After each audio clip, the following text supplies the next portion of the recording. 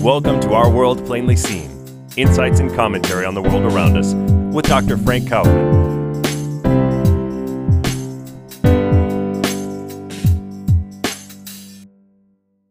Good morning. I'm doing a piece this morning entitled Sovereignty and Harmony, a Working Man's Guide to Assessing What's Going On Around Us.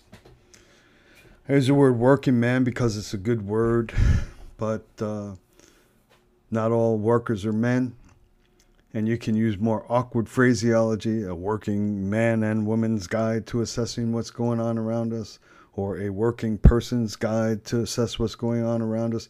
That's all more accurate, but working man has a good sound and a historical feel, but I'm talking about all of us.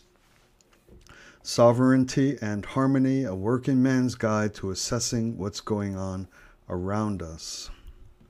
The nature of reality is hierarchical. It manifests strength, power, and size as elements by which functioning and harmonious reality unfolds. There's no getting around it. Some things are more strong, some things are more powerful, some things are bigger. To be hostile to that reality is tilting at windmills. It's Don Quixote's famous heading nowhere, fighting what can't be fought. Our beef should never be with the fact that some things and some people and some institutions and some nations are more powerful and larger than others, stronger than others. The only problem with that fact is when these realities, these natural realities, result in injustice or interfere with opportunity and the self-expression of any entity whatsoever. So the problem is not something being stronger, more powerful, larger, more influential, more dominant, say. That's not the problem. The problem is simply, independently of that, anything that results in injustice or interfering with radical, unbound opportunity for the self-expression of every single individual, every single entity. For example, supposing the mayor of New York levied taxes against its citizens so high we could barely afford our food. Or supposing that mayor appointed judges in the city who released without bail dozens or hundreds of violent criminals on a daily basis into our home areas where our children try to go to school. This would be a version of exercising power and strength and influence that interferes with opportunity to be properly nourished, or to nourish, to give food to my children, and opportunity of self-expression, like being able to stop on the way home from school to play a few innings of baseball with my friends in the park. Now imagine a New York mayor who's so rich that he could buy and sell my bank before I woke up for breakfast.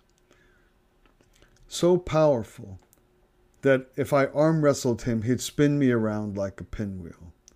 And so big that he'd have to duck to get into my little house. Is there anything wrong with the fact that my mayor is bigger, stronger, richer, and more powerful than me? There's nothing wrong with that.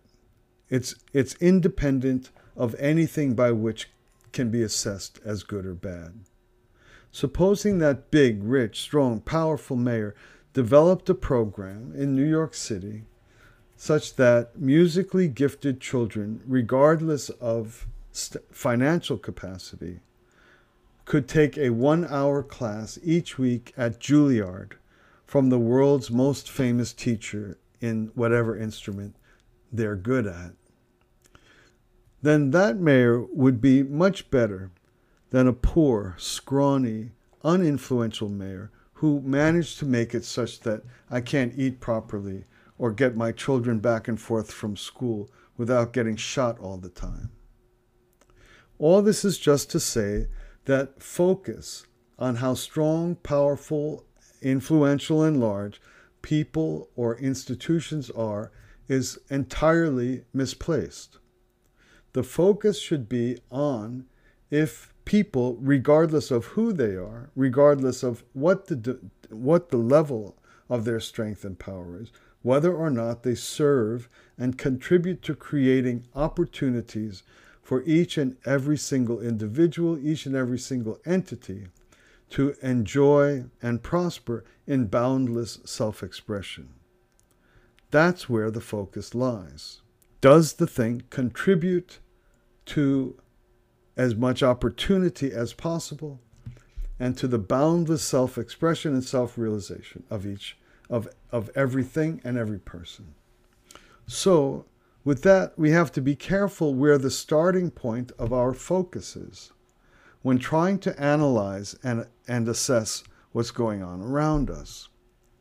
Presently, prevailing ideologies, just about all of them, left and right, focus on strength, power, and influence as the starting point for thought and analysis, and then respond to this reality, the simple fact that some things are stronger, some things are weaker, some things are more powerful, some things are more influential. They start with this natural reality with absurd and malformed notions of equality.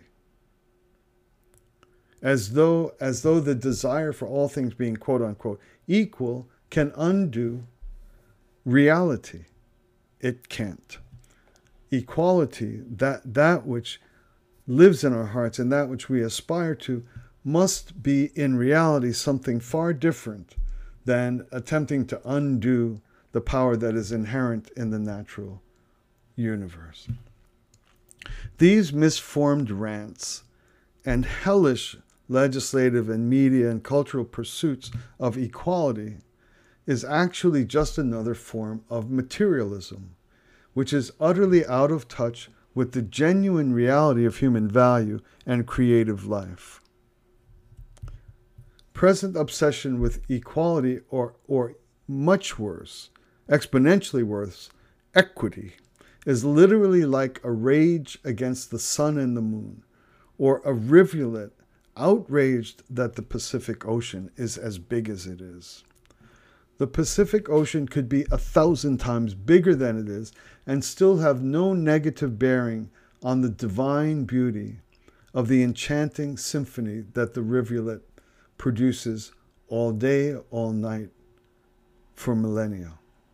The ocean does nothing to stop the rivulet from being its very full self. And all power and all hierarchy can equally be as elegant in the Pacific Ocean's non-interference with the elegant and enchanting beauty of the rivulet. All these reflections have to do with sovereignty. Sovereignty, that which should not encroach upon unbound opportunity and unbound authority to pursue the fullness of exactly who I am and who I'm meant to be.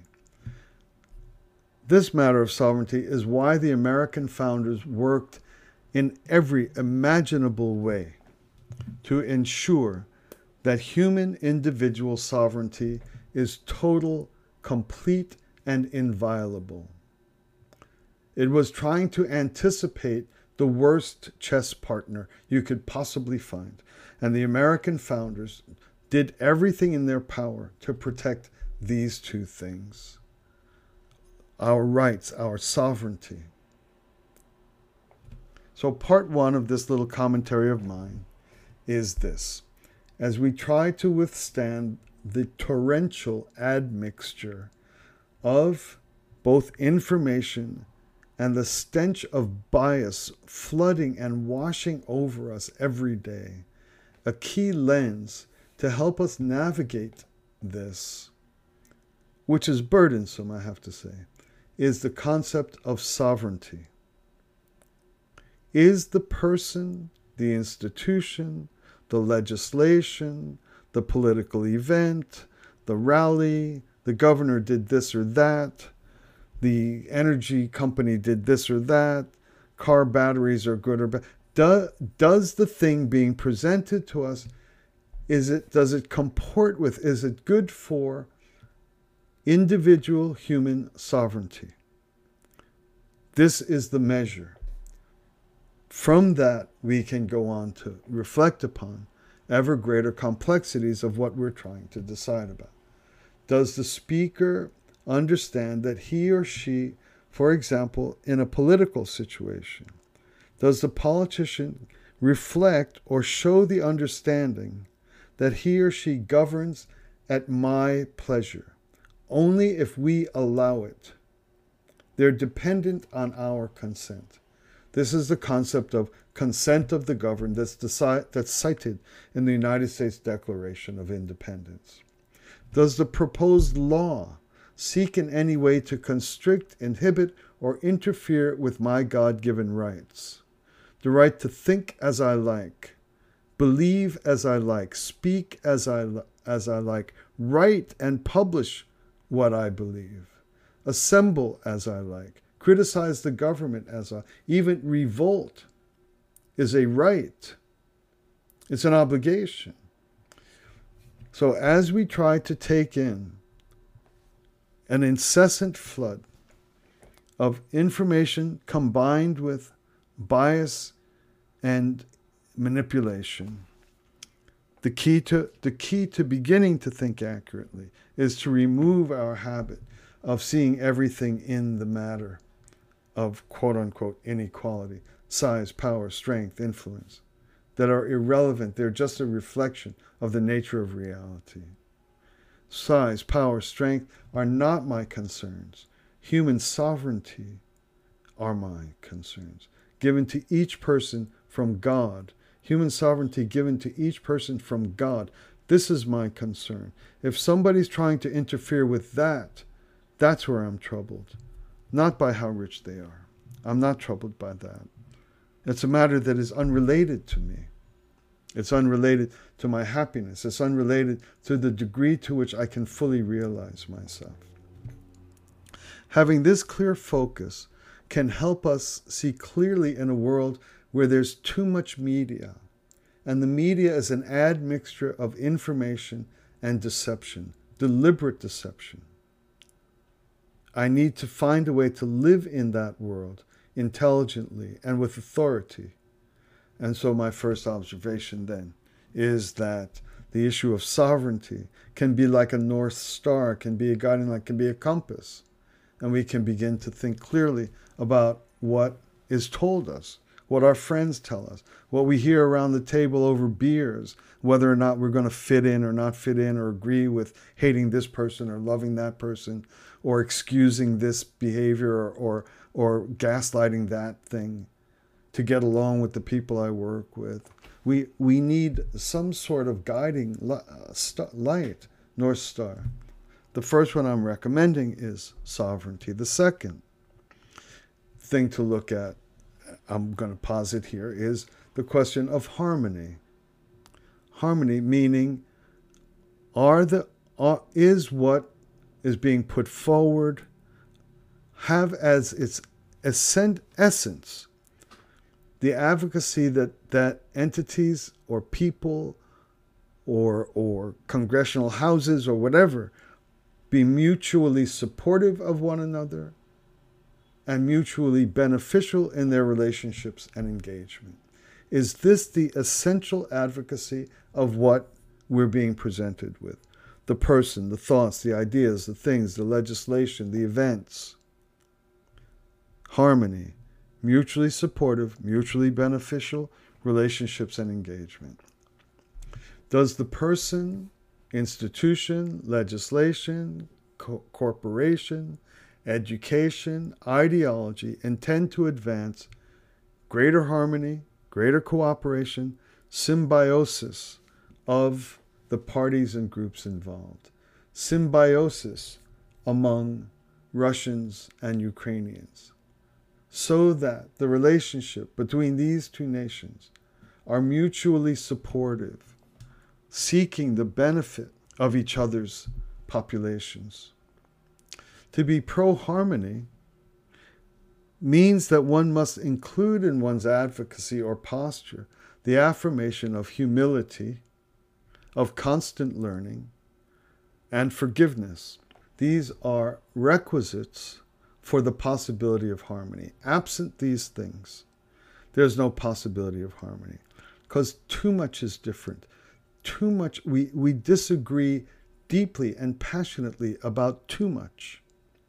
And sincerely, the actions of another impact my wealth, my opportunity, my circumstances too much.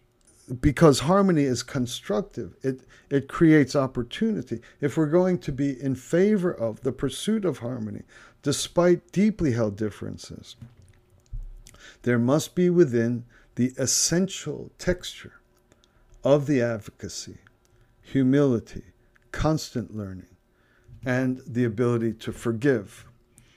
Did Joe Schmo do X to my ancestors on that particular period of history? Yes. Can I forgive that? Can I forgive that? What are the conditions whereby I can forgive it? Is harmony ultimately, eventually sought? If something else is being sought, one has to, I say, not think twice, I say reject. Harmony is the only possible hope for anything in our lives, small or large. Look at the prevailing activities, voices, and pursuits of what we receive in media on a daily basis. Look at what your professors or even grade school teachers are pronouncing and explicitly demanding your compliance, often through tools of implied threat or group acceptance or bullying, a kind of ideological, intellectual bullying in the classroom or in the lunchroom. Is the ideology, is the information that these people are putting on others with an unequal power structure? Is it infused with the affirmation of humility, constant learning? Is it infused with the elegance and liberating power of forgiveness?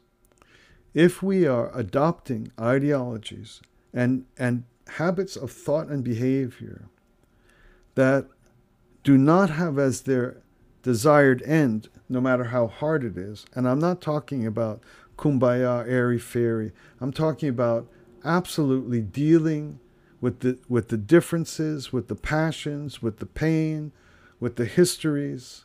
Is forgiveness a possibility in what is being presented? If not, we are definitely being led astray. There's another guiding light. There's another North Star. That's why I've named this podcast Sovereignty and Harmony. What I'm recommending is that these two things, these are two foundational pillars that will give us power and discernment even over the most complex issues. Even as we stand on a daily basis, stand in front of a wide open fire hydrant, blowing us back, spewing both sewage and pearls. If we have as clarity in the beginning point of what we are listening for, regardless of what's being said, what we're listening for, does it defend and will it advance greater personal sovereignty, autonomy, authority, can't be interfered with, God-given rights for every single person? Does it do that? And does it build on the recognition and need for, and is it accurately communicating the dynamics of harmony? We should build our lives around these two things. Everything else, this is radical, I'll say it, I believe it. Everything else soon manifests as evil and does harm to people, even great harm. Thanks a lot for listening. We'll talk again soon.